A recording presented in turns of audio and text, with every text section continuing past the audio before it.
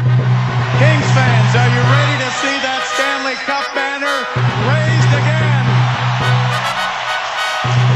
You are now listening to The Bannermen, an LA Kings podcast. We are less than a week away from opening night in the NHL. The Kings are having problems scoring. There's guys on the injured list to start off the season.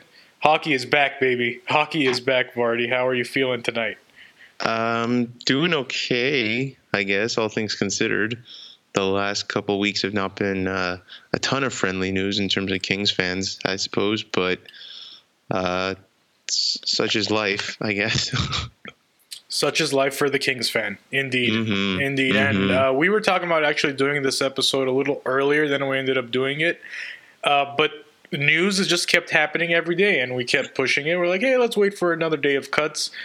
Then we got injuries, and we got a significant injury last game. So here we are, a little later than we wanted, but we wanted to get we wanted to give you guys the full Kings preseason experience. The full Monty. You know what I'm saying? If you will. Full banner. Yeah, and so let's talk about the preseason. It wasn't great, but we've never really put a lot of stock into preseason. The best part of the preseason is seeing who's going to fill those empty roster spots, if there are any, who's going to be competing in camp and things like that. So Tuesday, camps will, I guess, essentially close, and rosters will be complete. Opening night rosters will be complete. We'll find out who made the team. For the Kings, there's some interesting things going on now, Vardy, because Gabe Vilardi's injury, he was expected to be in the lineup opening night. Obviously, his injury came up, but then in basically a throwaway game that meant nothing, and the Kings proved that it was nothing to them too. Dustin Brown gets hurt from a Kopitar slap shot, I believe, right on the hand. Irony of ironies. Right. For years we've been saying, yelling at the guy shoot the puck. To shoot. And he hits his best buddy right in the hand. Broken finger. Dr. Vardy, what is the timetable? I took a guess on Twitter, but I'm going to ask you now. What is the timetable on a broken finger to return to full action? I think that 4 to 6 is pretty standard for most bone breaks. Right. It might be a little bit easier. It just depends, man. It depends because the hand is obviously so critical to a hockey player. It's about how well you can grip the stick. It's about, how much pain you can tolerate. So you hear sometimes about people who have broken fingers, and depending on which finger it is, like if it's a broken pinky, sometimes guys can just kind of get by with a good splint. But if it's like a broken index finger or middle finger or thumb, something like that you really, you need it to grip a stick and to get a shot off, and every time you receive a puck, it's tender. You're going to wait through the whole thing. And then obviously it gets more complex if it's just a break, or if there's ligament damage as well. Right. Like a hyperextended finger, and then you have a lot of flexor tendons in the hand and stuff that can kind of avulse or like rip off a piece of the bone. There's no way to know. And it's I don't know, I don't want to speculate too much that they put the indefinitely tag on it as opposed to actually giving it like a timeline. Very similarly, they put the indefinitely tag on Brodzinski, and I think just seeing how he went down in a heap on that check. I forgot in the first Brodzinski. place. Yeah, I forgot Brodzinski. Another injury. I mean, he wasn't. I don't think he was a lock to make the team, but he's as close to a lock. I think if the Kings if they're playing as it is right now, as we're kind of getting from LA Kings insiders, for them to go with 13 forwards, if that was always their plan, I feel like Brodzinski was going to be amongst those 13, or at the very least was your first call up, Right. And then with Vilardi getting hurt, I think that pretty much was like, all right, well, I guess Johnny's on the team now, that kind of thing.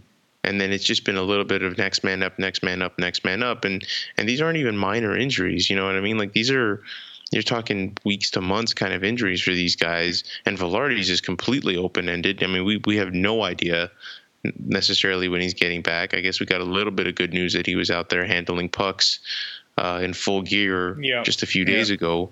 But I have no idea what that means for him. Yeah, and things can change pretty fast, because now we're looking at it and we're talking about Emerson Edom possibly making this team, which was inconceivable a few weeks ago. And I don't think I'm exaggerating there.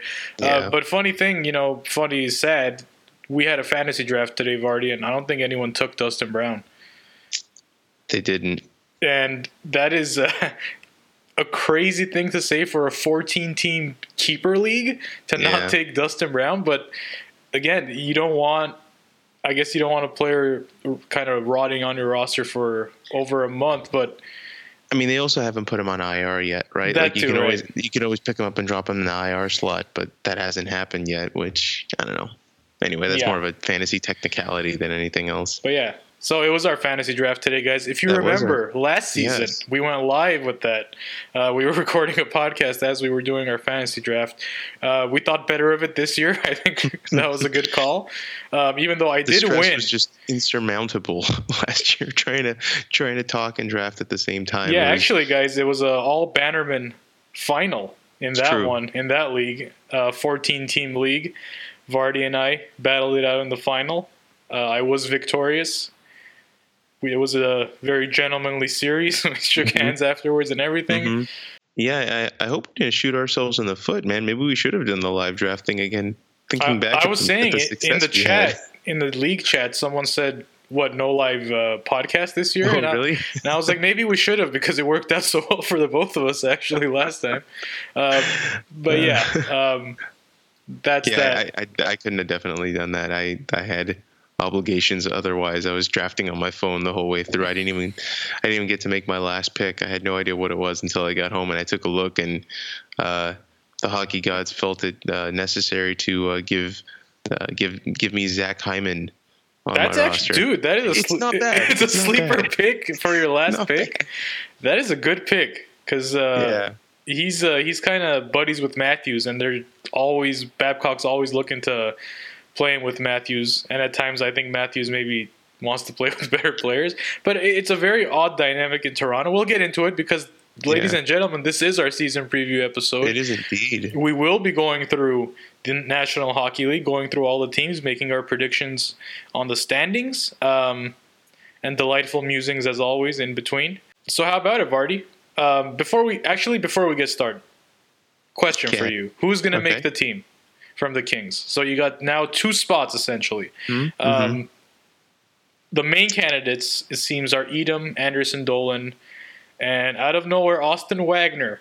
Now, because in the preseason, that there's one thing that was consistent, it was that when he was on the ice, he was flying all over the place. Yeah, and I think was it against the Ducks? He had that one goal against Miller where he basically started at the red line and beat out the defenseman at the blue line and had maybe 3-4 strides before he actually. I mean, that's a beauty of a highlight. I realize it's preseason, but you want to see a dude with some straight line speed. That's it right there. Yep. And I think that he's got that going for him. And as the Kings keep trying to shift into more of a speed kind of team. John Stevens has kind of mentioned that he doesn't exactly have the lateral speed, the kind of quick cuts and acceleration, if you will, of like a McDavid. Like McDavid goes from zero to nowhere in like one step. He also has that east-west speed and not just north-south that makes him just a nightmare to defend, as Drew Doughty. Right. But Wagner's got that straight line speed. It kind of reminds me of a Carl Hagelin kind of speed, and he's kind of that kind of player, I think, too, where maybe the hands and the head can't keep up with the feet, but the feet are just churning, and so opportunities keep kind of presenting themselves. I swear, Carl Hagelin, every time I see Carl Hagelin play, he gets one breakaway a game and like fumbles the puck. Yeah. He'll get there and completely terrify everyone and be like, oh man, this is a guarantee. I feel like Wagner's going to be that kind of a guy. Well, I'll take. You know what, man? I hope he's more. I don't mean that in a bad way. No, I know. I hope he's more Carl Hagelin than, let's say, Craig Johnson, who could skate like the wind. You don't speak that name. Yeah, well, he could skate, but that's about it, right? Luis Mendoza from the Mighty Ducks second movie. That was Craig Johnson right there. So, I guess right now I'm thinking. I think Anderson Dolan's going to get the 9-game look. All right. I think he's earned that, and I think The Kings understand that it could go a long way in his development to give them that, to give him the opportunity to get that cup of coffee, because they don't sacrifice anything contract-wise, and this is about as optimal a situation as you can have with, so many injuries where, okay, maybe we throw him on, we give him a little opportunity to play, and then we send him down. And I think at that point, Wagner will then be brought onto the team, because he doesn't have to be exposed to waivers, to my understanding. And so they can send Wagner down, have Anderson Dolan play the 9 games, send him back to junior, then bring Wagner up at that point and let him play. And that gives you time, I think, with Velarde to kind of get a sense of, okay, what's going on with his injury? Is he going to be able to, play? I think Velarde starts on IR on the roster, and I think they'll put Brown and obviously Brodzinski on IR on the roster. So my guess is it's going to be those guys, and I think Edom, they're going to try to work out maybe a 2-way deal and see if he'll end up going to the AHL, something along the lines of what they had with maybe Setaguchi or something like that. Yeah, that's how I think it's going to go. I think that's pretty much my feeling too. I think it would be not a mistake, but it just wouldn't make sense if it didn't give Anderson Dolan that look at this point, because it's nothing to lose. He's just only gotten better every time you put him in any kind of scenario where it's like the next level for him.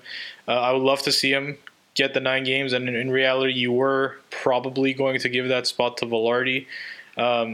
So it's almost like, why not Anderson Dolan? Right? That spot was reserved kind of for a kid who's going to break into the lineup very young. So just let him have it. Maybe he shocks you, absolutely stuns you in 9 games. And if not, hey, maybe Velarde in those 9 games gets ready and he can come back, and that's just the switch you make. So it's crazy how quickly things can start looking down for a team. And I think this is now the 3rd straight season where a significant veteran roster player will have been injured basically within the first week of the season. Right. Because it was Quick, then Carter, now Brown. Back to back to back. Right. The first two weren't injured in training camp or preseason, but they were injured pretty early on. Yeah. I'm trying to think back. Wasn't Martinez also hurt for a period of time to start last year or the season before? I feel like either Muzzin or Martinez were also out for kind of this indefinite. Maybe I'm misremembering things. Martinez was definitely out at the end of one of the playoffs a couple of years ago, but I'm trying to remember. I think. Yeah. Well, we did. I mean, there was a revolving door of defensemen last year. Yeah. Because there was this McDermott times and then the Fenberg that's what I mean, times. Like early on. Right. McDermott on waivers, by the way, everyone. Who called it? You did. I said he would play another game in a Kings uniform, which he still might. I think he probably clears. But if he doesn't, that's it, man. Vardy with a quick win on that little debate. Yeah, I'm not proud. Yeah. You know what's another interesting kind of tidbit is with Daniel Brinkley, and I think every inclination right now is that they're actually going to send him back down, and he'll kind of be your first defensive recall. Yeah. From that standpoint. So does that mean Fenberg is going to? Yeah, I think we want spot. Fonta one more time, baby. I guess so. James Neal, smiling like a Cheshire cat right now. Exactly. Circling that date on his calendar. Exactly. No, we're kidding. I hope he does well.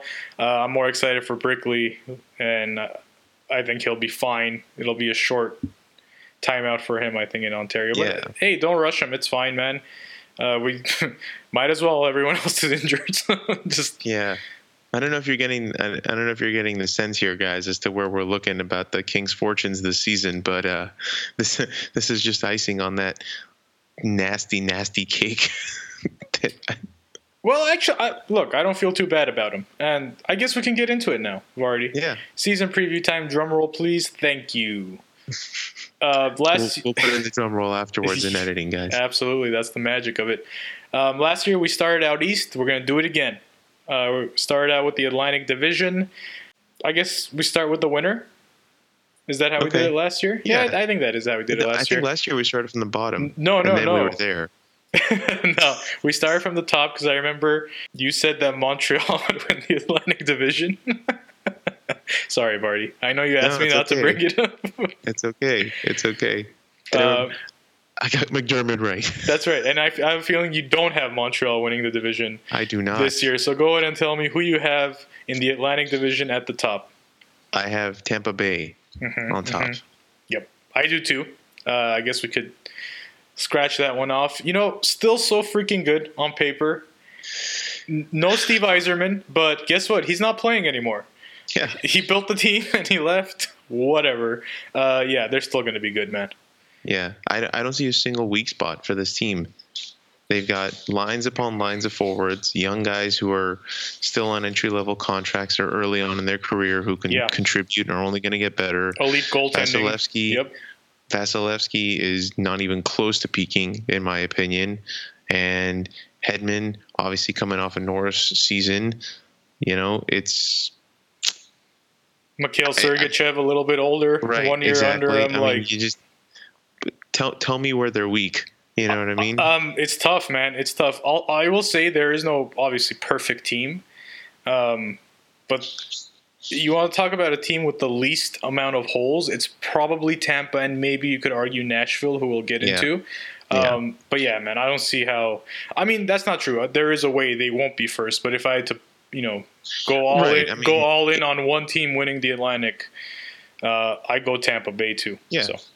Yeah, I mean, barring injuries, barring all those things, and there's always a little bit of an X factor of luck. But on paper, I think Tampa is up there, cream of the crop, in my opinion. I have Toronto at number 2. I agree. Holds on defense, yes, yep, no doubt about it. But sweet mercy, that offense is disgusting. You don't have to play defense if the other team never gets the puck. Or if you can score 10, you can only just, make sure they only score 9. Yeah. So that works too. The 80s Oilers would attest to that. Nylander, this is the big thing now. William Nylander is unsigned, is holding out of camp. I think he's going to sign. Look, does that even seem like a smart move to you? I mean, when you're easily the 4th best forward on your team, is holding out even a smart thing at that point? You know what it is? From what I've read and everything and heard, the Leafs are trying to give him about between 6 and 6.5, okay? And he doesn't want it. And that's just madness to me, okay? You are not there yet. You're potentially a great player. As they say in Toronto, Bill Nye the wrist shot guy. He's a good player. He can shoot the puck. He's young, but he is not Matthews. He's not even Mitch Marner, with all due respect. He's that third guy. He's that third option on the team. From the young core, anyway. 6 to 6.5, man. That's right where you need to be on a bridge deal. Sign the deal. I think he will. I think he'll come to his senses. He'll sign, and they'll just be even more disgusting than they were. Right. Unless the bigger overall question is, do you even want to be in Toronto anymore, or are you feeling as though you want to be the guy somewhere else? Like you want to prove that you can be better than the other 2 or 3 guys. I don't like your chances, man. That's what I'm saying. Like, why would you not? Mitch Marner is itching to go crazy at any moment here. He's a dynamic player. Austin Matthews might be a top 3 player in a year or 2 in the whole league, if not now already. So just sign the deal. And we haven't even mentioned Tavares. Right, once. They got him too one time. Yeah, that guy. Yeah, and they still have just all kinds of weapons up and down the lineup. So I think he'll sign. I got Toronto at 2. Who do you got at 3? I have Boston at 3. Actually, are we just copycatting each other right now? So far, did we just pick the best friends? Yes, we did. Banner buddies. Just now, guys. It happened on air. Yeah. Yeah. No, man. Boston really impressed me last year. And I think their defense especially is coming along nicely. Charlie McAvoy, I think you were very high on him last year, and rightfully so. Yeah. I think he, for his expectations, might have even had an average season last season, but sometimes you remember his age and all that, and you just take a step back and you're like, okay, this kid's still going to be a top pairing defenseman when it's all said and done. Right. And Torrey Krug, I think, has a minor injury now, like left the last preseason game in a walking boot, and so McAvoy might start as their top option anyway. Yeah. And then Pasternak obviously just had a hell of a season. Yeah, just that line in general. That's what it is, man. And Bergeron, Pasternak, Jake DeBrusk, right? He had such a great season. Krejci, I think he had a bit of a, I don't know if it was a bounce back or. He's always a good player. He's just kind of a lot. Right. That's all it is. He's like a tweener, second line, solid center. He's Stumple. I think he's better than Stumple. I'm just saying in terms of position, not in terms of ability. No, I'm with you. At Tuukka Rask, still good, still a great goaltender, and now they have Halak backing him up. Right. I believe so. Now they're a little deeper there. Rick Nash is gone. No one knows. Whereabouts have not been verified. Yeah, he's not playing, it seems, this year, unless some surprise something happens in the next few days. But he's out. He hasn't retired yet. No, he's contemplating life. One of the highest paid players of all time, by the way, if you just rack up all his salaries, especially in the modern. Anyway. So Boston 3, and for number 4, I have the Florida Panthers. Jinx. Oh, you too. Look at this, man. This is not entertaining at all. No, guys, if you turn off the podcast right now, I understand. I understand completely. But no, I think they had a good second half of the season. I think they're figuring things out. They're a little more stable. Last year, they were just no one knew what the holy hell was going on there. They made Barkov the captain. I know that's like, it's tough to say, oh, look, things are stable now, but that does matter a bit. You know the direction you're kind of moving in. They added Hoffman in that magnificent trade between the Sharks, Senators, and the Panthers. And then, man, just like that, you look at their lineup, you're like, man, something's cooking here. So if Roberto can hang in there, he's getting up there in age. If he can give him a solid season, I think Florida is a threat for the playoffs for sure. Yeah, I think they're, all things considered, they're easily a 90-point team. It's just a question of, can you get that extra 6 to 8 points that I think you need to make the playoffs, and pretty standard across the board. They got a lot of good players. They got a lot of like young guys coming up. They got shoot, I'm blanking. Is it Dadonov? Dadonov. They got Dadonov back last year from the KHL. He was doing really well. Huberdeau. Aaron Ekblad continues to do well. I think they're an evolving team that, like you mentioned, is starting to figure things out and can definitely challenge to be in the playoffs. Yep. All right, so number 5, Artie. Okay, this is where it might get interesting. I don't know. No, I'm kidding. At Buffalo, I think the Sabres are going to be number 5 in the division. I have Buffalo too. Damn it. Yep, I have Buffalo too. Let's see if we're going to go 8 for 8 on this one. Now I'm curious. But yeah, go ahead on Buffalo, and I'm sure I'll agree with a lot of the stuff you're saying. I just think they've made a lot of smart moves. I think, obviously, you had Dolan fall into your lap, right? That's easy to start with a cornerstone defenseman. As it's a nice way to turn your season around. But then they get Jeff Skinner. I think that's a strong move to make. I think. Now I have to think about who else. They got another guy. I'm trying to think right now. I'm blanking. An acquisition? Yes. Well, if I may, kind of an under the radar is Carter Hutton. Okay. In net, because he had a really good season last year when Jay Gallen was going through his usual mental gymnastics or whatever was going on. He stepped in and he had a really good stretch there with them, a really good stretch. And I think you look at their goal. I think he might be their starting goaltender. I'm not sure. Like, I haven't really dove deep in on Buffalo, man. But to me, that's the one that really, because their goaltending has not been good. No, it is not. It's been a problem for the last few seasons. So I hope if Carter Hutton can stabilize, and they get I don't know, defense from Ristolainen and the crew there in the back. Right. If Rasmus Dahlin comes in as an impact player, you got Skinner, Eichel. If Okposo could come back, he was having some issues, some serious issues actually last season with his health. I think it was his mental health actually. It was like a very serious thing. He feels a lot better, he says, so that's great to hear.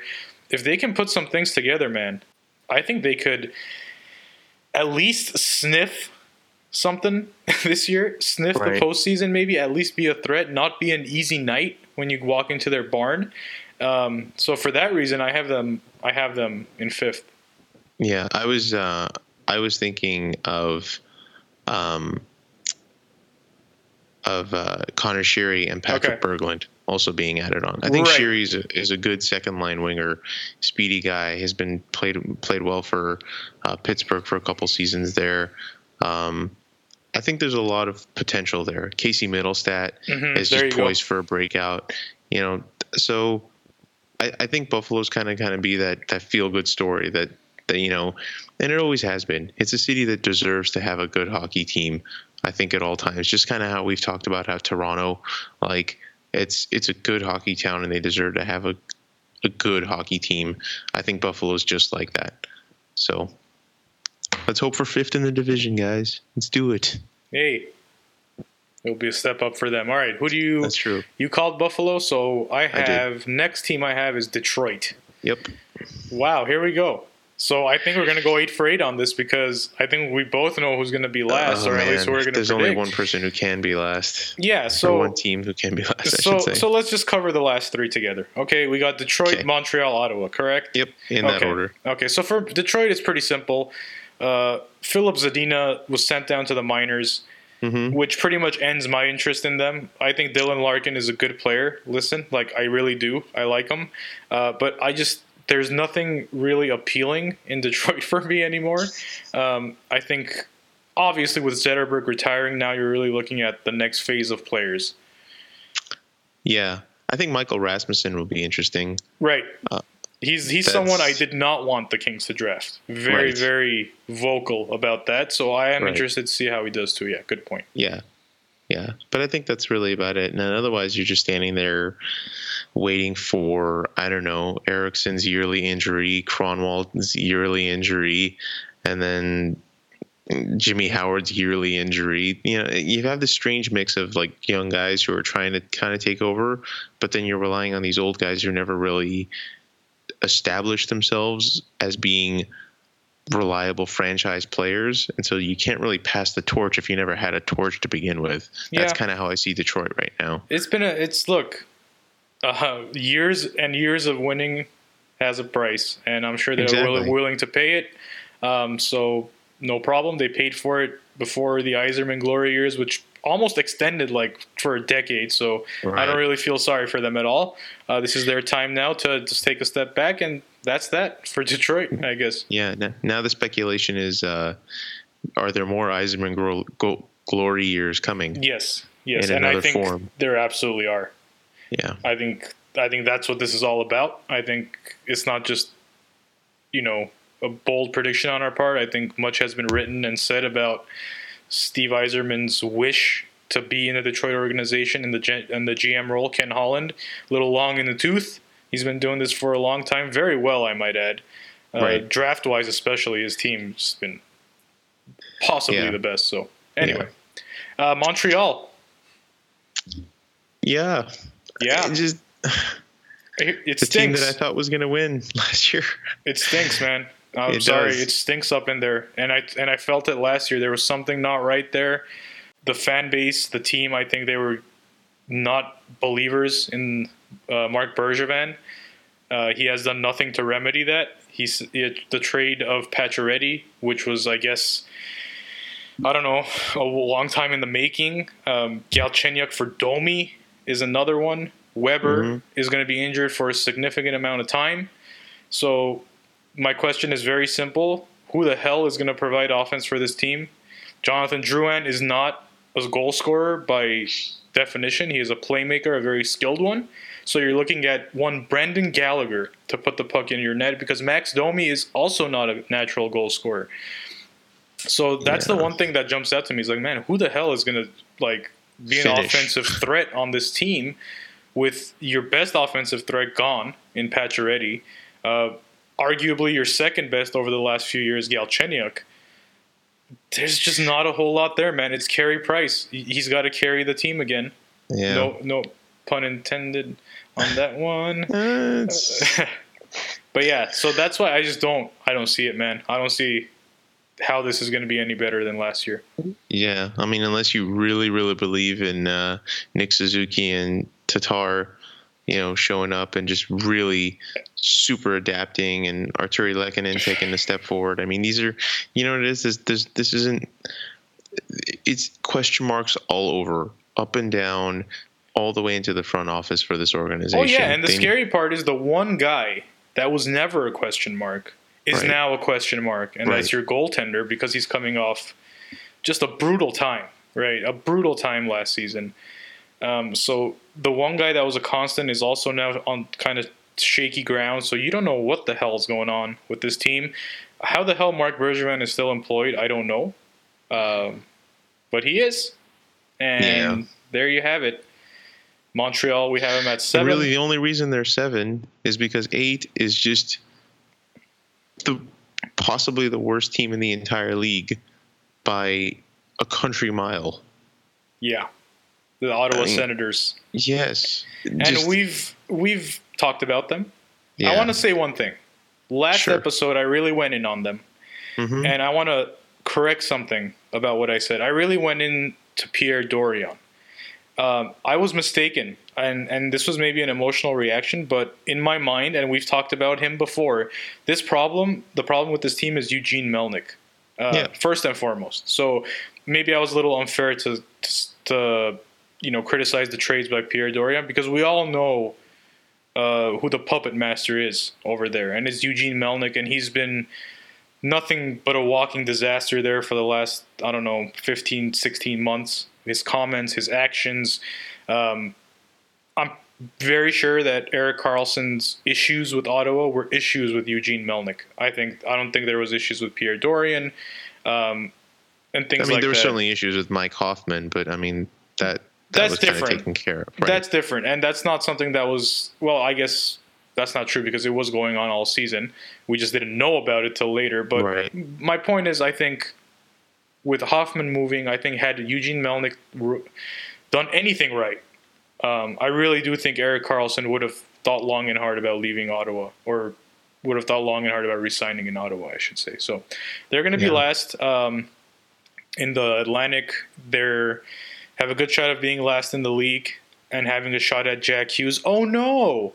They don't have a shot at Jack Hughes. No, that goes to the Colorado Avalanche in the Matt Duchene trade. Colorado, after making the playoffs, will have arguably or probably the best shot at landing the number 1 pick. That's how you rebuild a team, folks. That's how you rebuild a team. That's the Atlantic. Right there. That's the Atlantic Division.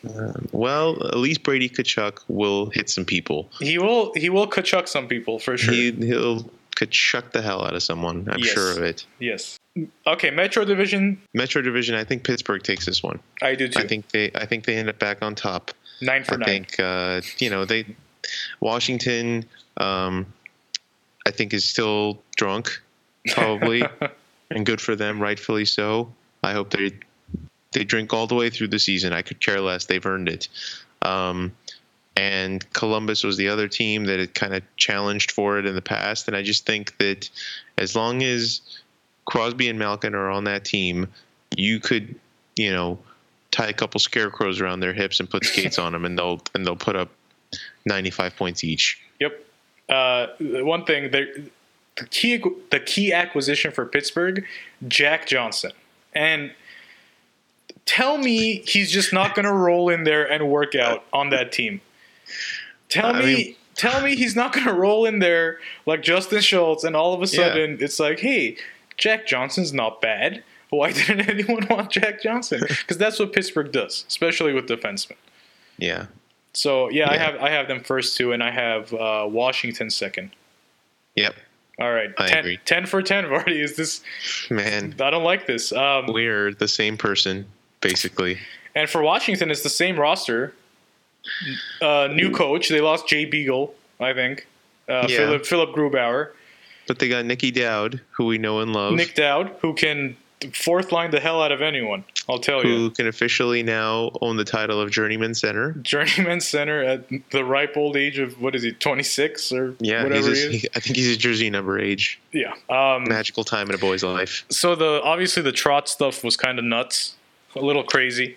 But other than that, man, Washington fans, if for whatever reason you're listening to a Kings podcast right now, sit back, enjoy, man. Who cares what happens this season? Seriously. Who the hell cares? 2013, after the Kings had won, they could have lost every game, and I wouldn't have cared. I think I didn't enjoy it nearly as much as I probably should have in hindsight. It was just, I don't know.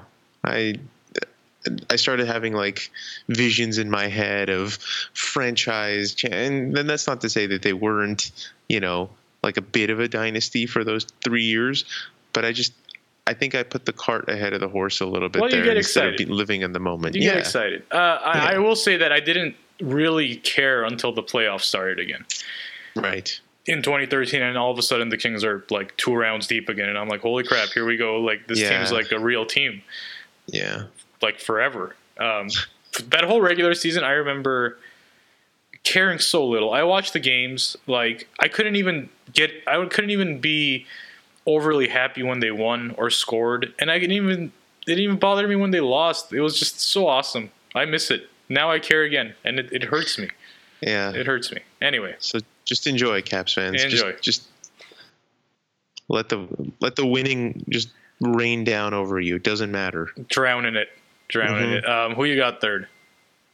I have Philly. I do too, man. What's going on? This can't be this predictable. It really can't. But the thing is, like, calling Philly third is not like a layup. So in that division, no.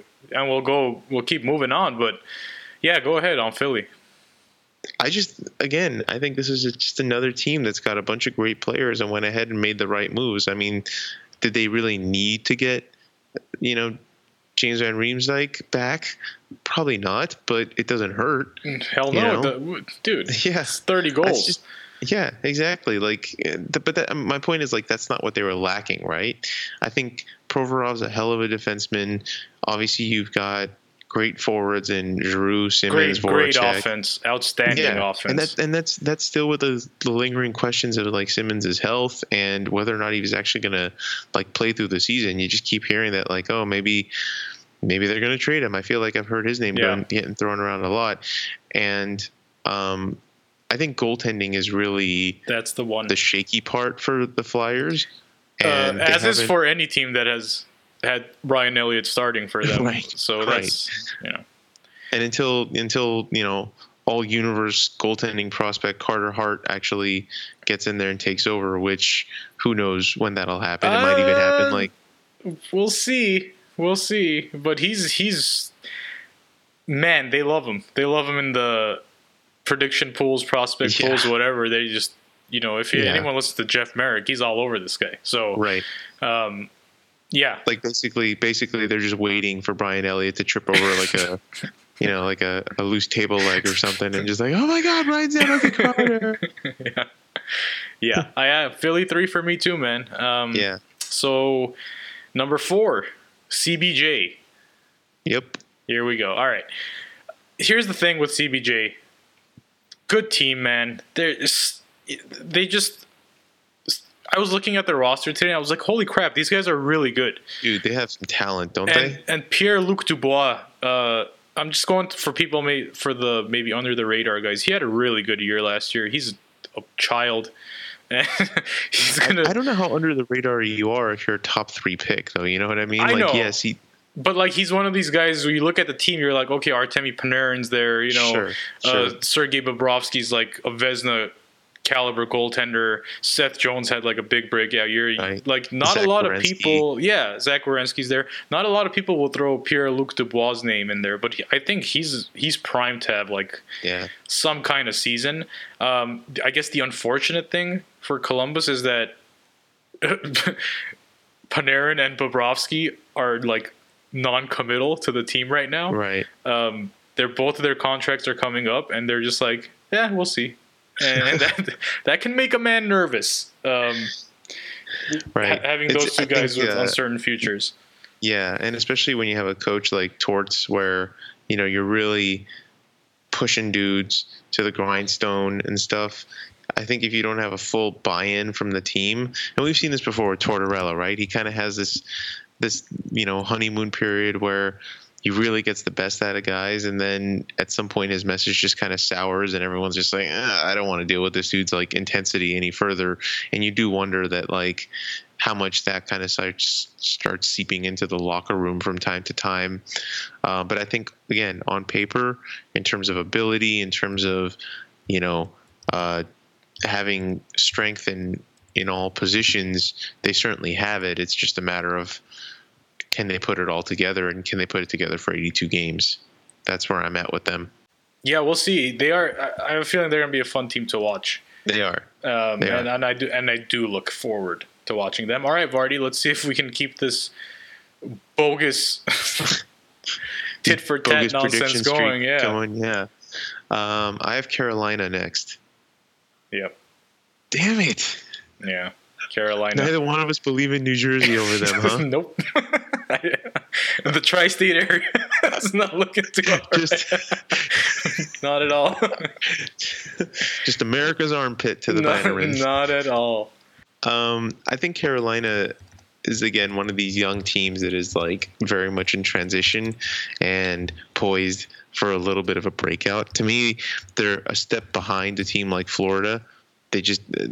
some of the guys don't have the experience, the strength in positions, and the security in certain positions, particularly goaltending, obviously is still very much a question for them.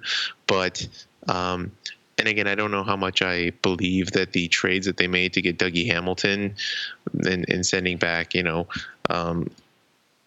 sending Lindholm and Hannafin over to Calgary, I don't know how much of an upgrade that necessarily is for them, but it's a change, and maybe that change is all you really need. And now you have, Justin Williams, who we all know and love, is their obvious choice for captain, and I think that goes a long way to have a guy like that leading your team. I think they have one of the best defenses in the league, and this was, again, yes, you lost Noah Hannafin. Right. I get it, but you added Dougie Hamilton and you signed Calvin DeHaan. Mm-hmm. That's a good-looking defense to me, and they already had a pretty good-looking defense. And then very excited to see what Andrei Svechnikov can do. I think he makes that team. Right. Pretty easily. Yeah, pretty easily, and he just gives them another young weapon on that team. So they're going to be, I think we felt last year they would have been on the up and up, but I think now... they really are, and we can't forget Valentin Zykov. And I'll tell you, this guy, I don't know if anyone saw any of him last season, but he looked pretty good in his short time in Carolina towards the end of the season when they were already out of the playoffs. He looked pretty darn good, and I think he has an outside shot of being like a third-line winger on this team. Mm-hmm. And I've always liked him. I always liked his game, his personality. I thought he was a big personality for someone who spoke barely any English. So I'm kind of rooting for him too. So I have like a little bit of an interest in Carolina with Williams and Zykov being there. Once a king, always a king in Cotto's heart. Not for everyone. Let's make that clear. They're goaltending. So it's Darling. And Peter Mrazek. And Peter Mrazek. There you go. Because Cam Moore's in Chicago now. Right. So yeah, that's shaky. That does not instill confidence. Right. So but you got good defense in front of you. So you got again, like I said, got Slavin, one of the best. You got Hamilton, you got DeHaan, Falk. Yeah. I mean, that's about as solid a four as you're gonna find, man. Agreed. So there you go. All right, now New Jersey. Yeah. I mean, obviously. Yeah. Obviously.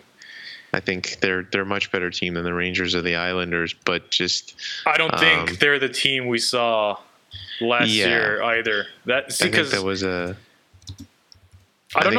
bit of a flash in the pan kind of thing. Yeah, and I don't know how fair we're being to them because last year I think we had them as one of the worst teams in the NHL. in our season preview. I think we said they'd be dead last in this division. And obviously they way overachieved. And they did it with Corey Schneider struggling. Right. Mightily. And Corey Schneider, I think very highly of as a goaltender. I think he's one of the best 15 goalies in the league when he's on his game. I really do believe that. So it's very interesting to see how he performs this season, because I don't think who is that? Is it Keith Kincaid?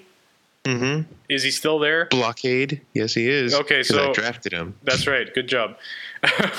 Good pick. So Keith Kincaid, can Keith Kincaid be the guy again? I don't think they want him to be the guy again. I think they want Corey Schneider to firmly be the guy for them, because that's why they're paying him, and that's kind of the position they brought him in for initially. So again, man, up and down the lineup, you look at it.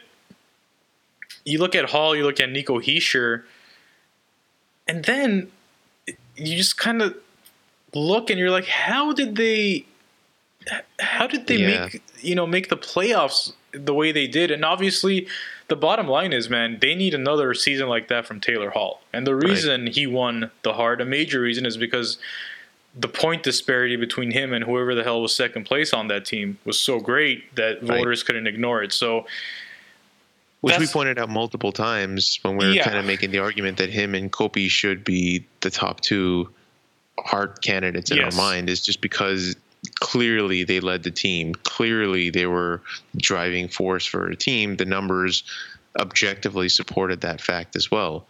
So, yeah, man, if Taylor Hall can put up another 90.35 goal season, then yeah, definitely they can sniff playoffs. But I just think that's a tough thing to ask with the rest of this roster. Nico Hischier will take a step forward, no question.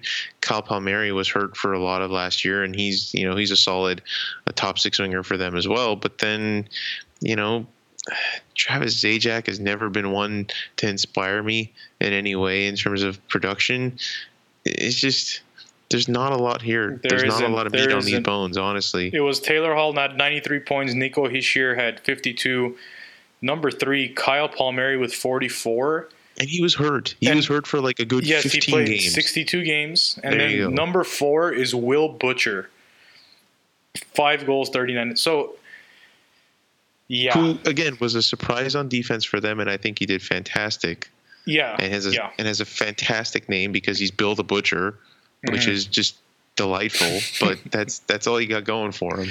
Yeah. So Come on, Bill the Butcher in the tri-state area. I love it. Come on, you I gangs of New York absolutely fans. I get it. It's too easy. I'm there for it, buddy. I really am. Okay, so I'm curious who you have last, and thus who you have in 7th, because the battle of the worst in the Metropolitan Division are between the, I guess, two teams that hate each other the most in this division are the Islanders and the Rangers. Who do you have last? Let's start from the bottom. I have the Island at the bottom. Here it is. Here's the difference. Is this where we differ? I have the Rangers. Man, it's like it's getting all the way to the bottom of this division. Dead last, the New York Rangers. Okay, tell me why you think the Rangers are worse than the Islanders. It is nothing short of a feeling. And just like, I'm telling you. Well, I'm convinced. I don't need to convince anyone. I'm not here. I don't care. Because last year, a feeling told me the predictions I made. And I did okay, Vardy. Okay, I did okay. But no, I mean, I don't know. I really don't know. And the only thing I could think of is Matthew Barzal. And he's a dynamic player. If you smash those two teams together, he's the best player from either team, in my opinion, at his young age. He's a rookie. Yes. Josh Bailey had 71 points, but let's not kid ourselves where those points came from and how they came. And for the Rangers, man, it's time. Just sell people off. Matt Zuccarello led them in points with 53. Okay, the leading scorer starts with a 5. Let's just come on. Mika Zibanejad had 47 points. Kevin Hayes had 44. Pavel Buchnevich, who I think is probably going to be a pretty good player in the very near future had 43. So you have 5 guys who had 40 points, 1 guy who had 50, and Chris Kreider. Yeah. Jimmy VC never turned out to be what he initially showed us he could be. He's a third line wing. Okay, so what are we talking about here? Like, Henrik Lundqvist had the worst year of his career. It's just I don't see anything here, man. I don't see anything. If at least the Islanders, and that's, I say this with great caution. Jordan Eberle's coming off a good year. Bailey's coming off a good year. Barzal.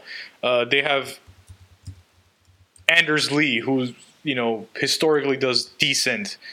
So this is just, if you're talking about strictly a battle of the bad, I suppose, like, Barzal had 85 points, man, and he was not playing with John Tavares last year.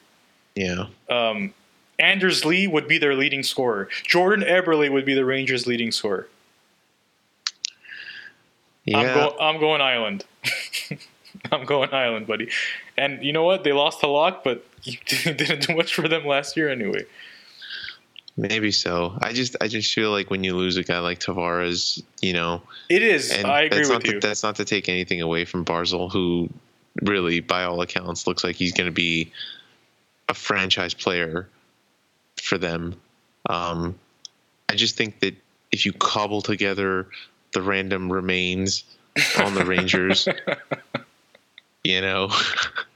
I think you can muster up slightly more points than the Islanders, but really we're arguing somewhere between 75 to 80 points at best between these two teams. I don't think in April we're going to sit here and argue about, like, haha, I told you Islanders would be 7th. No one's going to care. Really, no one's going to care.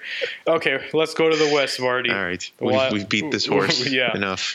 Let's go to the Central Division. First place in the Central, you have Nashville. Wow. Okay, I got Winnipeg. Ooh. Yes. Now things are getting spicy. A little bit, I'm sure. It's just a flip flop of those. We're going to go right back to bland. Exactly. Okay. Yes. So I have Nashville second, and I'm assuming you have Winnipeg second. Okay. Yes. Good. All right, let's do this. Tell me why. I think Nashville was able to maintain more of their roster, and I think Winnipeg, granted they didn't have Stastny for most of the season, they got him at the trade deadline, but I think, you lose a guy like Stastny, you're going to feel that a little bit. And again, this is just another one of those like 1A, 1B situations for me, really. It just depends on how things flop out. But I think those two are going to be the top 2 teams in this division, because you could also have Nashville have Pekka Rinne go down, and maybe Juuse Saros, who looks like he's going to be a pretty decent goalie for them. Maybe he just doesn't play as well as you would think. And Rinne obviously was coming off of a Vezina season, which is nice. I don't know if he necessarily deserved it, but he got it. I don't know. I look at Nashville's roster, and I feel like these are all the same guys who were making a cup run a couple seasons ago. So to me, I don't see how it gets any worse than second at worst, but I feel like they have a little bit more than Winnipeg. That's it. Yeah, so Nashville, I think, is the most complete team in the NHL. With all due respect to Tampa Bay, I think we touched on this earlier. It's, again, 1A, 1B with, like, who has the least holes is Nashville and Tampa in my eyes. Yeah. That being said, I cannot deny Winnipeg's offense. It is sheer terror from like 1 to 7. It is sheer terror. Like, you got Wheeler, Ehlers, Laine, Scheifele, Kyle Connor, Brian Little, Matthew Perreault. It's just on and on. And here's the thing. Yes, their offense is better than Nashville's. And I do look, the safer bet is Nashville. I'm going to give that to you right now. But I pick Winnipeg based on pure dynamic offensive nastiness and how much how entertaining they are. Now, the big question is going to be Connor Hellebuck. Let's just throw that out there right now. Yeah. He did it for 1 year. Great. So did Cam Talbot 2 seasons ago. Right. You got to do it consistently, right? And they finally got some solid goaltending, and look what happened. They went pretty deep into the playoffs. Right. They had their first real good playoff run in a very long time. Their defense, I think, it's half of it is really good, and the other half is like, we'll see about that. So I think it's like their right side's really good, and their left side's kind of has questions too. So it's not a half like top 3 versus bottom 3. It's literally a left and right half. I think so. I think if you look at it, you got Bufflin, Trouba, Myers, Morrissey. Pretty good for Kulikov's there. So there's the problem with that is the problem with their defense. I look at that and I'm like, who amongst those inspires me in terms of actual defensive play? Right? Yeah, no, not many. Josh Morrissey, maybe. Myers can reach from a face-off dot to the red line in one poke check, but that's he has to actually time it right and properly. Trouba, I think, is a good, well-rounded defenseman, but I wouldn't count him to be like a shutdown guy in any way. Bufflin, I think, is a terrifying human being, but in terms of like actual defensive play, I think that that's my issue here. I look at Nashville's defense and I see a better rounded defense. Oh, I agree. Still the best defense in the NHL. No disrespect to San Jose, but right. 1-6, I don't think they're still a better defense. Yeah, definitely. So that's where I stand on that. Yeah, no, and I'm not. Look, I don't even want to argue this too much because it is, like you said, so interchangeable between the two. Yeah. So I'm just going to move on to 3, and for 3, I have St. Louis. Okay. So obviously you don't, based on your reaction. I don't. Okay, so who do you have? Let's go with that. I have Minnesota. Okay, well, you're going to love where I have Minnesota. So St. Louis, okay. They had, to me, a really good offseason. We know at the time when the trades were made, we were like, I kind of shrugged it off and said, it just seems like such a St. Louis type of move. It's just St. Louis type players like O'Reilly, Bozak, and Maroon are just like, they just seem like they were made for a St. Louis jersey. Yeah. But that being said, some of them had worn St. Louis jerseys before. Right. But that being said, man, O'Reilly and Bozak are really good hockey players. And O'Reilly especially, I think, doesn't get enough credit for just how many things he can do on the ice in the center position. I think he's somehow has become an underrated center. Mm-hmm. And I've always liked this game. And I think, unfortunately for Tyler Bozak, he got really buried in Toronto because when they were terrible, he was their number 2 center. When things were going really bad, and he was still putting up good numbers. And then in what seemingly was one summer, things got great for them. And now he was kind of buried in the center depth of Toronto all of a sudden behind Matthews and sometimes Kadri, and they would flip-flop. So right. I like them. I think Braden Shen, I want to see if he can have another 70-point season like he did. Jaden Schwartz, I think, has another level he can get to. Tarasenko, 33 goals. I put my money that he's going to have more than that this year. It's a good team, man. There's a good team here. There's a lot of good pieces, and I think they're going to make the playoffs. Yeah, no. So I have them 4th, okay. And I agree with all of those points. But there is one. I know the one thing that goaltending. Yes, is the problem. To me, with this team. Jake Allen, when he's on, he's on. When he's off, he's who knows where he's at? He's really off, man. Yeah. Who knows where he's off? But that's what it comes down to me. And not that you and I have ever been huge fans of Devin Dubnyk, but and the Bruce Boudreau factor to me always comes up with Minnesota. The man just knows how to get the most out of his players, and you have a smirk on your face right now. And this is going to go back to what I said last season about this team, and this season I think I just said, you know what, F this. I have Minnesota last in the Central. And I don't care who knows it. Last. in the Central. Yeah, I know, because you look at this roster and you're like, who are these guys? It's like sometimes. I'm fighting. There is this internal struggle going on where I'm like, this does not make sense to me. Eric Stahl looks like a completely different player on Minnesota than he did the last few years in Carolina. Right. Charlie Coyle, I think, is a guy who, again, got hurt really early on last season. Otherwise, he was probably poised to be, I think, a 50-point guy, no question. Parisi has not been the same player in Minnesota that he ever was in New Jersey, and I'm not even looking for that to happen. Mikko Koivu, again, getting older, going to be putting up 40-some-odd points. It's going to be a bunch of dudes putting up 40 or 50 points. Okay, that's what we're settling on. That's what they here. Do. Sure. Yeah, Granlund, but that's okay, because Zucker, if you have 10 guys putting up 40 points, that's going to reflect on the standings. It's not going to be the same guy from one night to the next, but that's okay. And I think Dumba and Spurgeon are actually two really solid defensemen. Brian Suter's there is never going to be a bad defenseman until he's too old to play. There's, again, it's a solid, unspectacular team that just knows how to play well. And I think that's perfect for Bruce Boudreau hockey, and he's going to get the most out of these guys. If it wasn't for the fact that they were against two juggernauts in their division, I think they would even be higher than that. But, Let me just say that I don't expect them to be last. I really don't. Your soul. But I am predicting that they finish dead last in the Central. It's just at some point.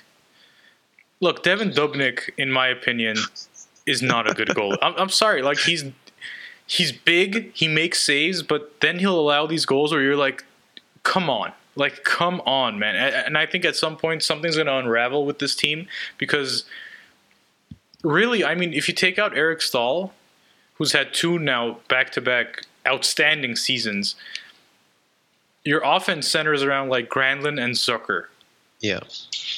That's it. That's really it, man. Like Nito Niederreiter is a 30-point player or a 40 on his best year. Maybe he's a 40, 50-point player.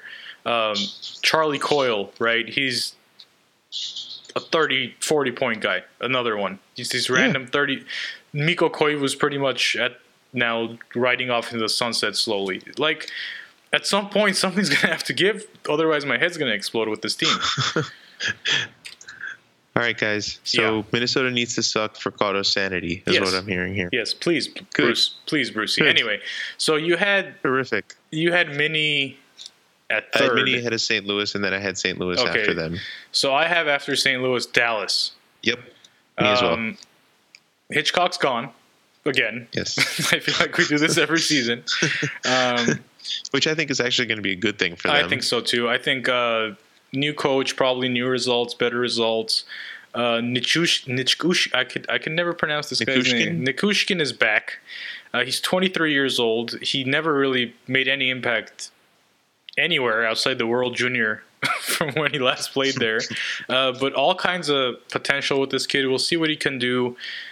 Again, man, like last summer, we were just talking about how good their moves were, right? We were talking about, man, they got Bishop, they got Mathot, they got Hansel. Like, they look like a really dangerous team. Radulov, right? Radulov has worked out, by the way, tremendously there, and I suspect that won't change. I think this year they maybe crack the playoffs, or at least battle for the wild card there. Yeah, I mean that would be. Well, you realize we're putting them as like number 5 in their division, and somehow they're gonna. Well, I have them at 4. Don't forget. That's true. All right. I have many. That's right. I just want to remind everyone, Minnesota is dead last in the Central. I think again, there's some really, really talented guys on this roster. Sagan, Ben, Klingberg, who might be one of the most underrated defensemen, if that's possible, in the league. Radulov, obviously talented. I think there's a lot of good guys on this team. Ben Bishop, I don't know if the Kings sucked the life out of him, but I have never seen him actually go back to that Vezina caliber goalie he was for a couple seasons in Tampa. Yeah. You want to talk about a guy who is big and pucks just hit him, but maybe I wouldn't necessarily classify him as like a good goaltender, but he can get results if the people in front of him are doing the right things. I don't think that in this division they are better than the fifth team, in my opinion. Okay. Across the course, looking across the course of an entire season. Yeah. Oh, and they also have Roman Polak now, which automatically knocks you down like a couple rungs. Right. All right. Next, I have Colorado. You see, I have Chicago ahead of Colorado. Shows you how much I believe in what Colorado did last year. But yeah, go ahead with Colorado. I think it's a lot of it is just an extension of last year. I think it's a bunch of young guys who believe in their system, who believe in McKinnon as being a juggernaut of a freaking player for them. Landeskog, I think, had a bit of a bounce back season, and certainly Mikko Rantanen came on real nicely, 70-point guy for them now. Yes. And they have Grubauer now as a bit of a more stable backup to Varlamov, who seems to always get hurt every season. I just think they made some subtle moves, nothing dramatic. I still don't think they're gonna. I don't know how they made the playoffs. I'm trying to remember. Did they make the playoffs last year? I can't remember. Oh yeah, they did. They did. They did. I don't know how they made the playoffs last season. I don't necessarily expect that to happen again. But I think they're, a talented team who just needs something like, I don't know, the first overall draft pick, which is what Ottawa is going to gift them next season. So it'll be nice. It'll work out well for them. Yeah, for sure. Look, this was not an easy thing for me to put Chicago over Colorado, but here's the thing, man. I look at Chicago. Patrick Kane is 29, or they're going to be 30 this year, Kane and Taves. I think they're both going to be 30 when the season starts. They're only 30. Alex DeBrincat had a good season. He had 52 points. I think it's not crazy to think he'll have 70 this year. He's a good young player. Kane had 76. Jonathan Taves had 52 points.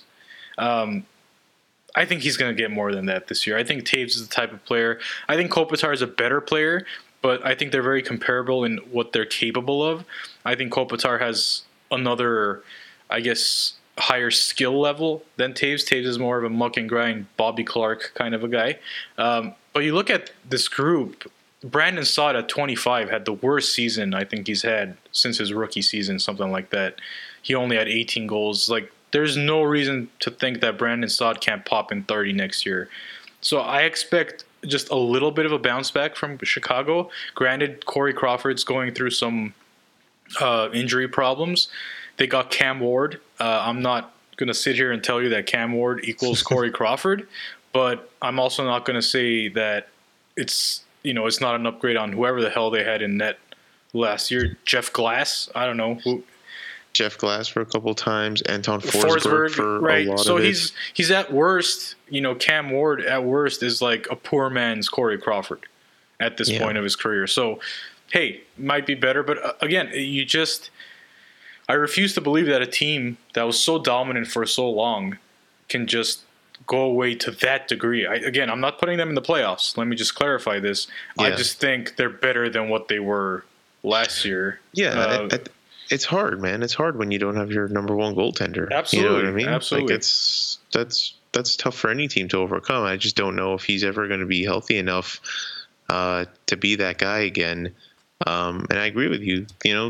Taves and Kane are definitely not, riding off into the sunset anytime soon. They're still really talented guys. DeBrincat, like you mentioned, is coming on.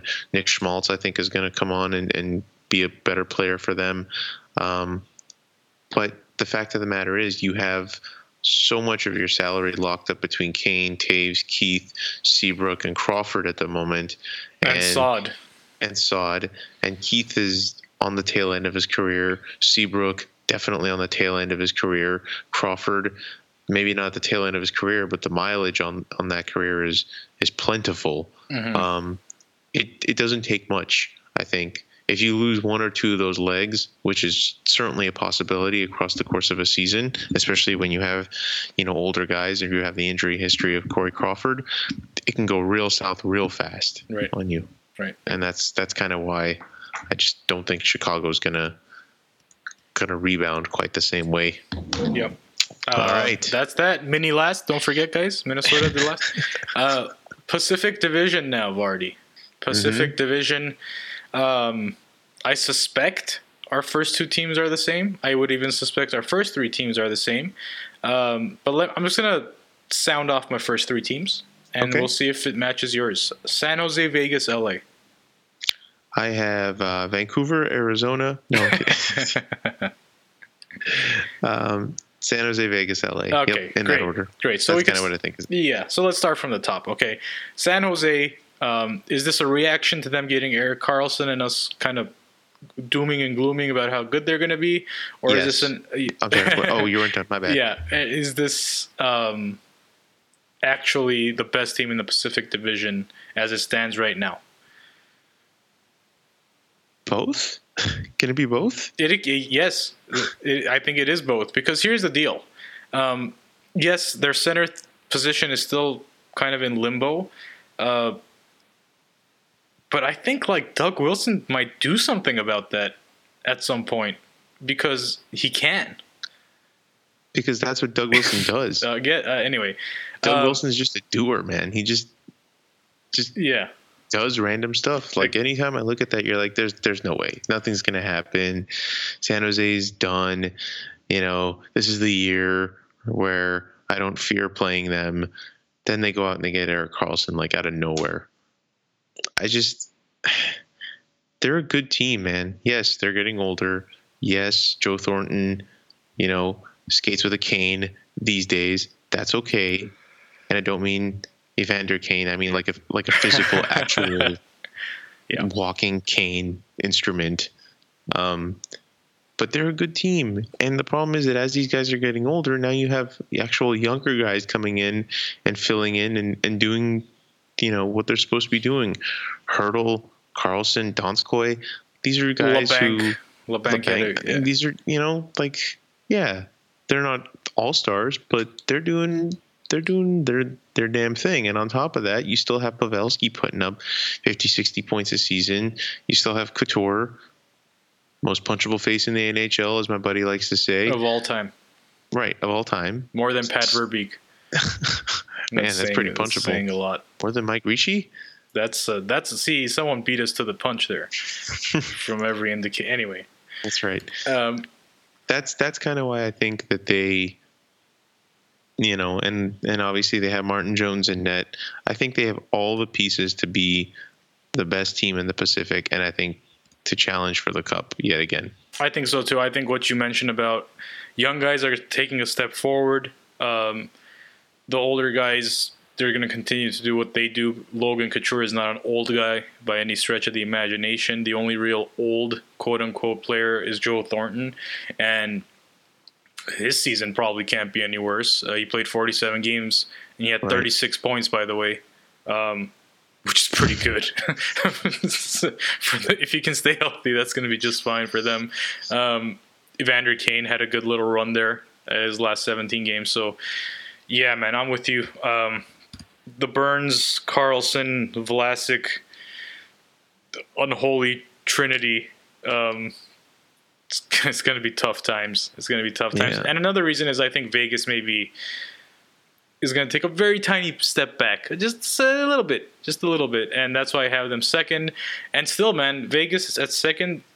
They're better today than they were in June. And that is a nutty thing to say. The upgrades are Pacioretty over James Neal, Stasny over Perron. William Karlsson, I think, is the key to all of this. Right. And we talked about that too. We did last episode. I'm reiterating. This is what it comes down to, man. Can he be a perennial 40-goal guy? Or forget it, 30-goal guy? I think Vegas takes that too. So that's kind of what it's hinged on. Can Flower be as good as he was last year? The Riley Smiths, can they, have the same impact on the team? Can that defense, which on paper looked brutal, be the same defense with Nate Schmidt having his little problem that he had, which I think is complete crap, by the way. We can get into that if you want. Yeah, I think we clearly everyone's predictions about them were way off, and now you have a team that's completely bought in.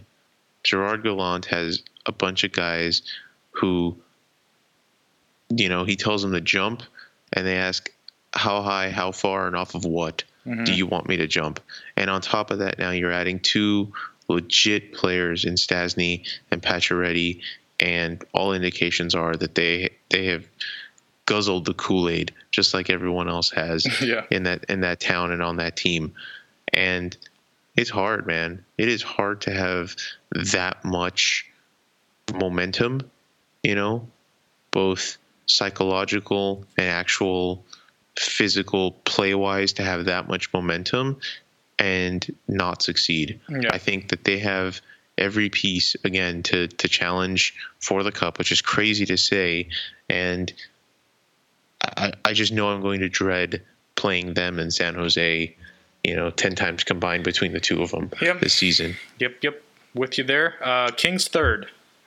Mm-hmm. I think I'm comfortable with that. About right. I expect, what do you say? Like, do you expect an improvement? Do you expect more of the same? Do you expect, I don't even know, maybe even more than we should be expecting? It's just a weird sentence to say. It's weird. Honestly, I'll be very honest with you. I think if it wasn't for some of the injuries already that have kind of hit the team, I would be a little more optimistic. To me, it all comes down to Stevens' system and what he was able to bring from these players. I mean, clearly these players, especially Brown as the obvious example, reacted very well to having a different voice, a different leadership style, a different play style. Kopitar had his best regular season in his history. Brown did, Doughty did. So clearly John Stevens is able to get something out of these guys to make them play well enough to make the playoffs, right? I think the problem is that now you're getting hit with a substantial injury starting off the season with Brown. And that's not to say he's not going to come back and they can't go on a tear. It's an 82-game season. But I don't want to make too much of the preseason either, because there was maybe like one game where the entire roster was put together. But I'd like to see more. Mm-hmm. I need a bigger sample size to really start believing that this team is going to get it enough together to be better than third. I think they're going to be third by virtue of the fact that the other teams below them are a bit more of a shit show. Yep. But there's enough there where they should be able to be third comfortably, provided that all the pieces fall into place that they did last season. Yeah, I mean, strictly, this was kind of done on paper, right? These rankings, we look at it on paper. We figure with healthy Jeff Carter, you add Ilya Kovalchuk to the wing. Who, by the way, I think is going to put up 50 points. I think that's a reasonable expectation for him. He looks okay. Yeah, I mean, that one goal, obviously, in preseason was beautiful. Tyler Toffoli, I expect him to do better. Tanner Pearson, you expect him to do better. So, by virtue of those things, and another year under Stevens, I just expect them to be back in the playoffs, and to be back in the playoffs comfortably, you have to be top three. So I put them in third. I mean, it's pretty much that simple. That's that. And I think both wildcard teams are going to come from the Central, in my opinion. Oh, okay. So I have Edmonton in fourth. Okay. And Calgary in fifth. I actually have Anaheim in fourth and Calgary in fifth. Okay. I think even it sucks that Corey Perry's hurt for them. It's great for the rest of the league, I guess, that Corey Perry's hurt, but for Anaheim it sucks. But really, I don't think that this is Corey Perry's team anymore. Not that it ever was, but like I don't see Corey Perry as like a vital part of Anaheim anymore. Yeah. I think Getzlaf is still very vital to that team, and Raquel is the franchise going forward, in my opinion. Whether Sam Steele makes the team and kind of starts coming on, I I think Anaheim always finds a way with their guys to kind of challenge. Yeah. And they're a well-rounded team, and they play hard. And Gibson, gives them solid goaltending, which keeps them in it all the time. Yeah. I think that's really important. If you're not, if you don't have a bunch of solid dudes up front, as long as you have a goalie in net who can steal some games for you, you're going to challenge for a playoff spot. So I think Anaheim, I put them over Calgary. See, I don't know what it is, but I have Anaheim way down this year. Way down. There's something. The Minnesota effect. Yeah, it's just Kessler is like broken. Perry is out. Like you said, it's not really. There's the second wave now that's taking over the team, and I get that. But at the same time, I think there seems to be some frustration there. Maybe with Randy Carlyle. I'm not sure. Maybe I'm reading too much into it, but I don't know. I feel like might shock a lot of people. I think Arizona is going to finish ahead of Anaheim. Wow. So I think it's going to go Edmonton after the top three. Edmonton, Calgary, Arizona, Anaheim, Vancouver. You're just jumping right down these rankings, aren't you?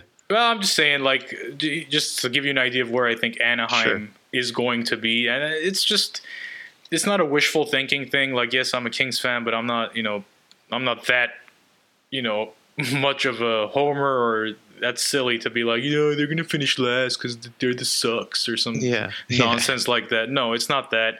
In fact, I had them, I think, ahead of the Kings last year in our standing. Yeah. So it's not that. I just feel like things are kind of not unraveling, but trending down for that team.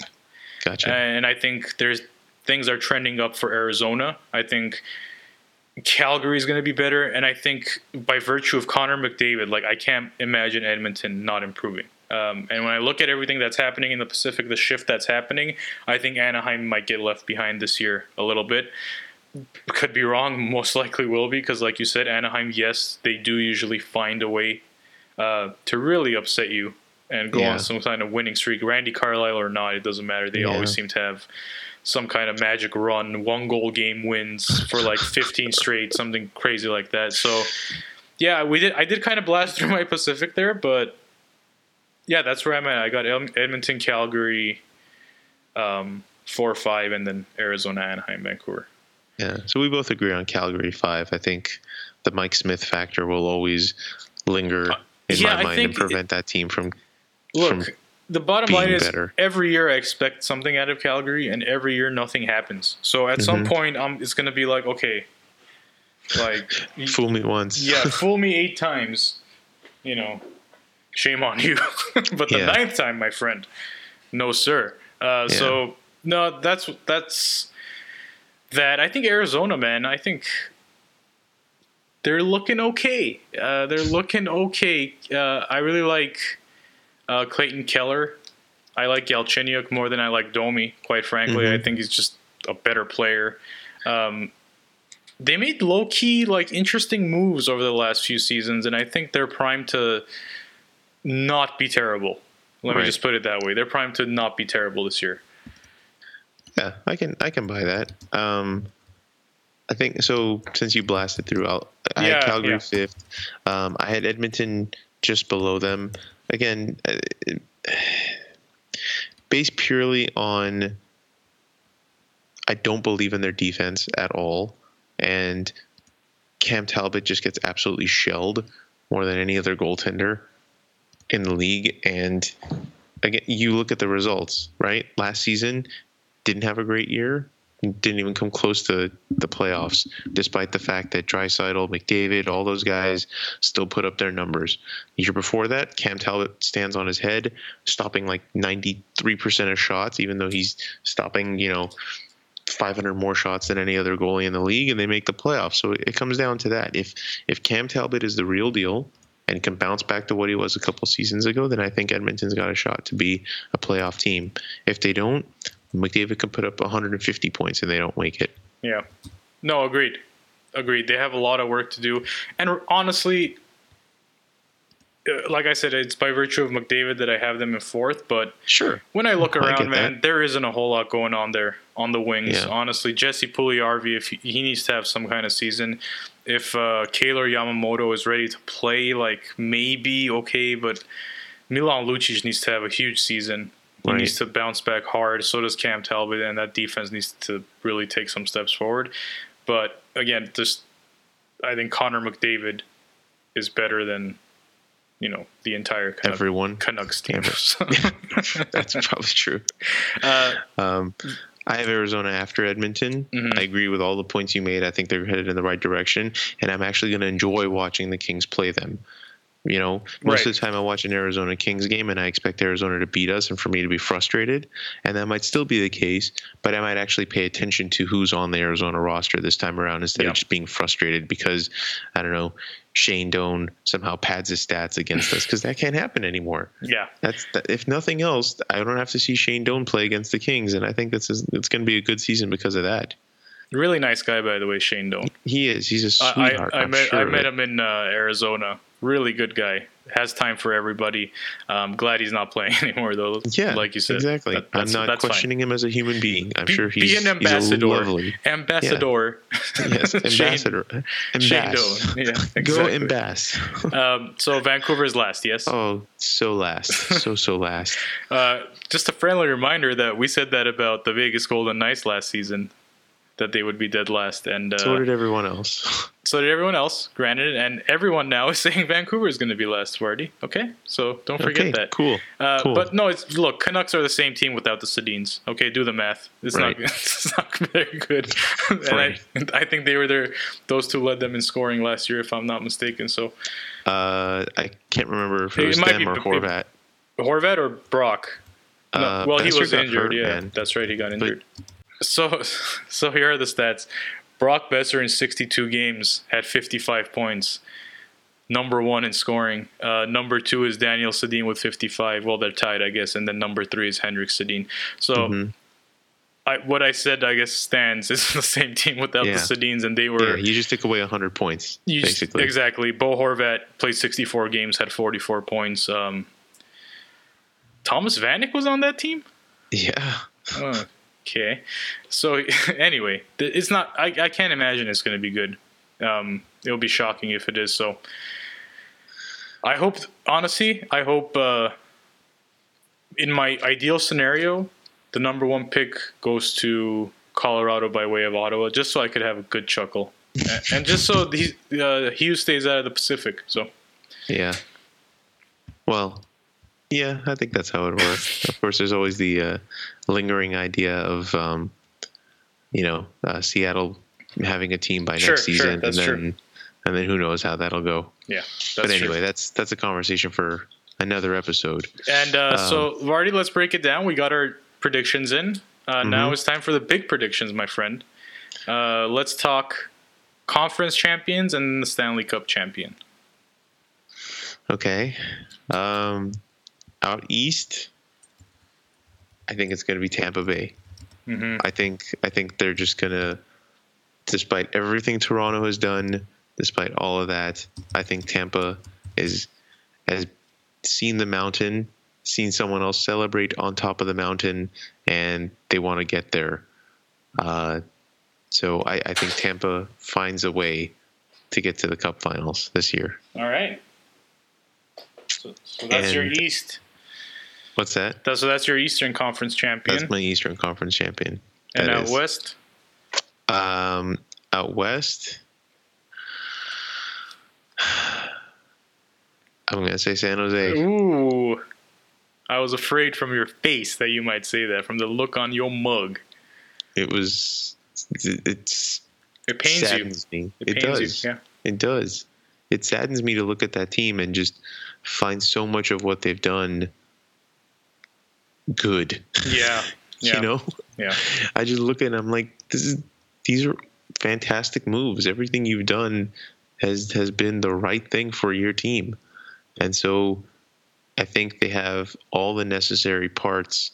And again, it's another team that sniffed, has been beaten on that door and trying to break through, and maybe they're going to put up placards all around the locker room that say "Do it for Joe" or whatever it may be that gets him there. But I just, yeah, It hurts me to hear it. it hurts me to say Just it. answer me this, man. Just answer me this question. Do you have them winning the Stanley Cup? No, I think Okay. Tampa takes it. Bam, we're back. I think Tampa Back, takes baby. it. All right, good. Okay, I have a little different viewpoint on this. I think mine is more what I want to see versus what I truly in my heart believe will happen. I have, out of the West, the Winnipeg Jets in the Stanley Cup final. Okay. And then East, I have Toronto. So I have Winnipeg versus Toronto in the Stanley Cup final. In All what, Canadian in Cup what would final? be probably the most exhilarating Stanley Cup final series in a long time. I think, again, this is what I want, so I'm not even going to say I think. I want Winnipeg to go through the West to make it to the final. I want Toronto to make it to the final, and I want to see Canada melt down That's right. for like just have a 2-week orgasm. just for 13 days. I want to see them just go nuts. And you know what, man? From a pure entertainment perspective, I can't think of two better teams to watch to play for that. They're young. You know, the speed and the excitement and the tenacity, the level of play with two young teams like that who have elite players at such a young age with like kind of, I don't know, fire drill hockey, just running around, yeah. making plays. That's what I want to see. It's must-see TV, no question. And I have the Toronto Maple Leafs winning the Stanley Cup, which will cause Wow. a tremendous amount of damage to the city of Toronto in the best way possible. I just want them to go crazy, man. You know what? They deserve it. They deserve it. Go nuts, guys. Toronto wins the cup. John Tavares, in his first season, is going to ask himself, why didn't I do this sooner? That's right. Oh, because I couldn't. Yeah. That's why. Again, Because the NHL CBA prevents me from being able to do so. this is what I want to see. I hope it happens. In terms of reality, yours is probably a little bit closer to reality. No, it's fine. It's fun Yeah. to dream. It's fun to dream. That's what we do on the Bannermen. We dream. That's right. In fact, apparently this neither one of us dream podcast- about the Kings making the Cup Finals. Though, Oh no! interestingly enough. Come on, let's not get crazy. I mean, Toronto is doable. So do you have any predictions for end of season awards? I'll give it a Just shot. to kind of wrap it Yeah, up because I we're mean, I pushing could- up here against 2 hours, close to. Yeah, we should probably wrap it up soon. But let's see. McDavid, Art Ross, Okay. really going out on a limb there. I agree on that one. I think I'm going to have him winning the Hart as well. I have Tavares winning the Hart. Oh, that's very interesting. Very interesting. Okay, that's why. Why do you have that? I think he's just going to bring a different level of play to that team, and I realize they're not going to win the division based on my rankings, and so it's a little conflicting. Yeah. But I just think he's gonna stand out way more as a presence Right. in the NHL in Toronto than he ever did in the Islanders. Okay. Even though everyone like it. already knew that he was a solid player, I think in Toronto he's just going to have a little more. You know, it's not an East Coast bias thing either. I'm not making it that kind of a, like Toronto's a hockey universe. Everyone loved it. It's just going to be one of those like, okay, now we can really see what this guy can do when he's got a little bit of help around him. That kind of thing. Okay, I could do that. I'm gonna say, I don't know, Vezina. I'll give it to Vasilevsky. I agree. The Norris, I'm gonna give it to Erik Karlsson. Damn it. So do I. Let's see, I'm going off the top of my head here, man. Calder, I'm giving it to Rasmus Dahlin. That's an easy Okay. one. That's an easy one, right? Like everyone would say that. What's left, Party? Did I get him? Selke. I'm gonna give that to you. I think Kopi takes it. I think he goes 2 for 2. Oh, back to back. He goes back to back. I like it. Yes. I like I it. think he's, again, for the same reasons. I think that offensively, I don't think he's going to put up 90 points, but I think he's a lock for 80 points, in my opinion. Okay. And especially if, Brown's out for a little while, I think he's really going to step it up again, just like he did last year with Carter being out. All right. So I think Kopi wants 2 for 2. Beautiful. That's where I'm at with it. So I'm going to predict that Kopi wins it too then. All right. Everything else was the same. Might as well. Yeah, might as well. Yeah. I don't have a prediction for the Jack Adams. I'm just, it's whichever team overachieves. Yeah, exactly. Looking at my predictions, let's see. Jack Adams winner will be... Who's Florida's coach? Yeah, I don't know. That guy. Florida's coach. Congratulations. You won the Jack Adams. Yeah, there we are. There, take it to the bank, guys. Put your money on Florida's coach. all in on that guy. All the way. And if you figure out his name, let us know. Exactly. All right, guys. That was episode 27, Vardy. Whose episode was this? We never got around to it. That's right. I didn't have a chance to. It was episode 27, the Glenn Murray episode, everyone. I love it. Couldn't think of a better guy. Brought us Jason Allison in a trade. Right. And now back on the Kings staff. This one's for you, Glenn Murray. I know you listen. You all do. All you guys do. We know it. That's right. All right. Until next time, which will be, I'm going to go ahead and say probably the Adam Deadmarsh episode, Vardy, to kick off the season. Maybe Vardy gets crazy. I might dip into the archives. I don't want to make it too easy for people. Hey, fair enough. Steve Duchesne's out there. He's floating around. You got to work for your Popcornopolis with me, guys. It ain't going to be easy trivia. I'm with it, Jared Stoll. I'm with it. All right. We'll see you guys next time. Please subscribe on iTunes. Leave us a review. Hit us up on Twitter. We also now have a Facebook fan page. You can get involved there. We're building that up too. So anywhere, anytime, you can listen to us. Any device you have, everything you own, just Bannerman it out. Bling it out with Bannerman. That's right. Alexa, play the Bannerman. Exactly. It will do so. Maybe we'll send you just a sound clip of Vardy saying that, and you guys can make that your ring, and that'll work out. Anyway, guys, we'll see you next time. Thank you. You've been listening to The Bannermen, an LA Kings podcast.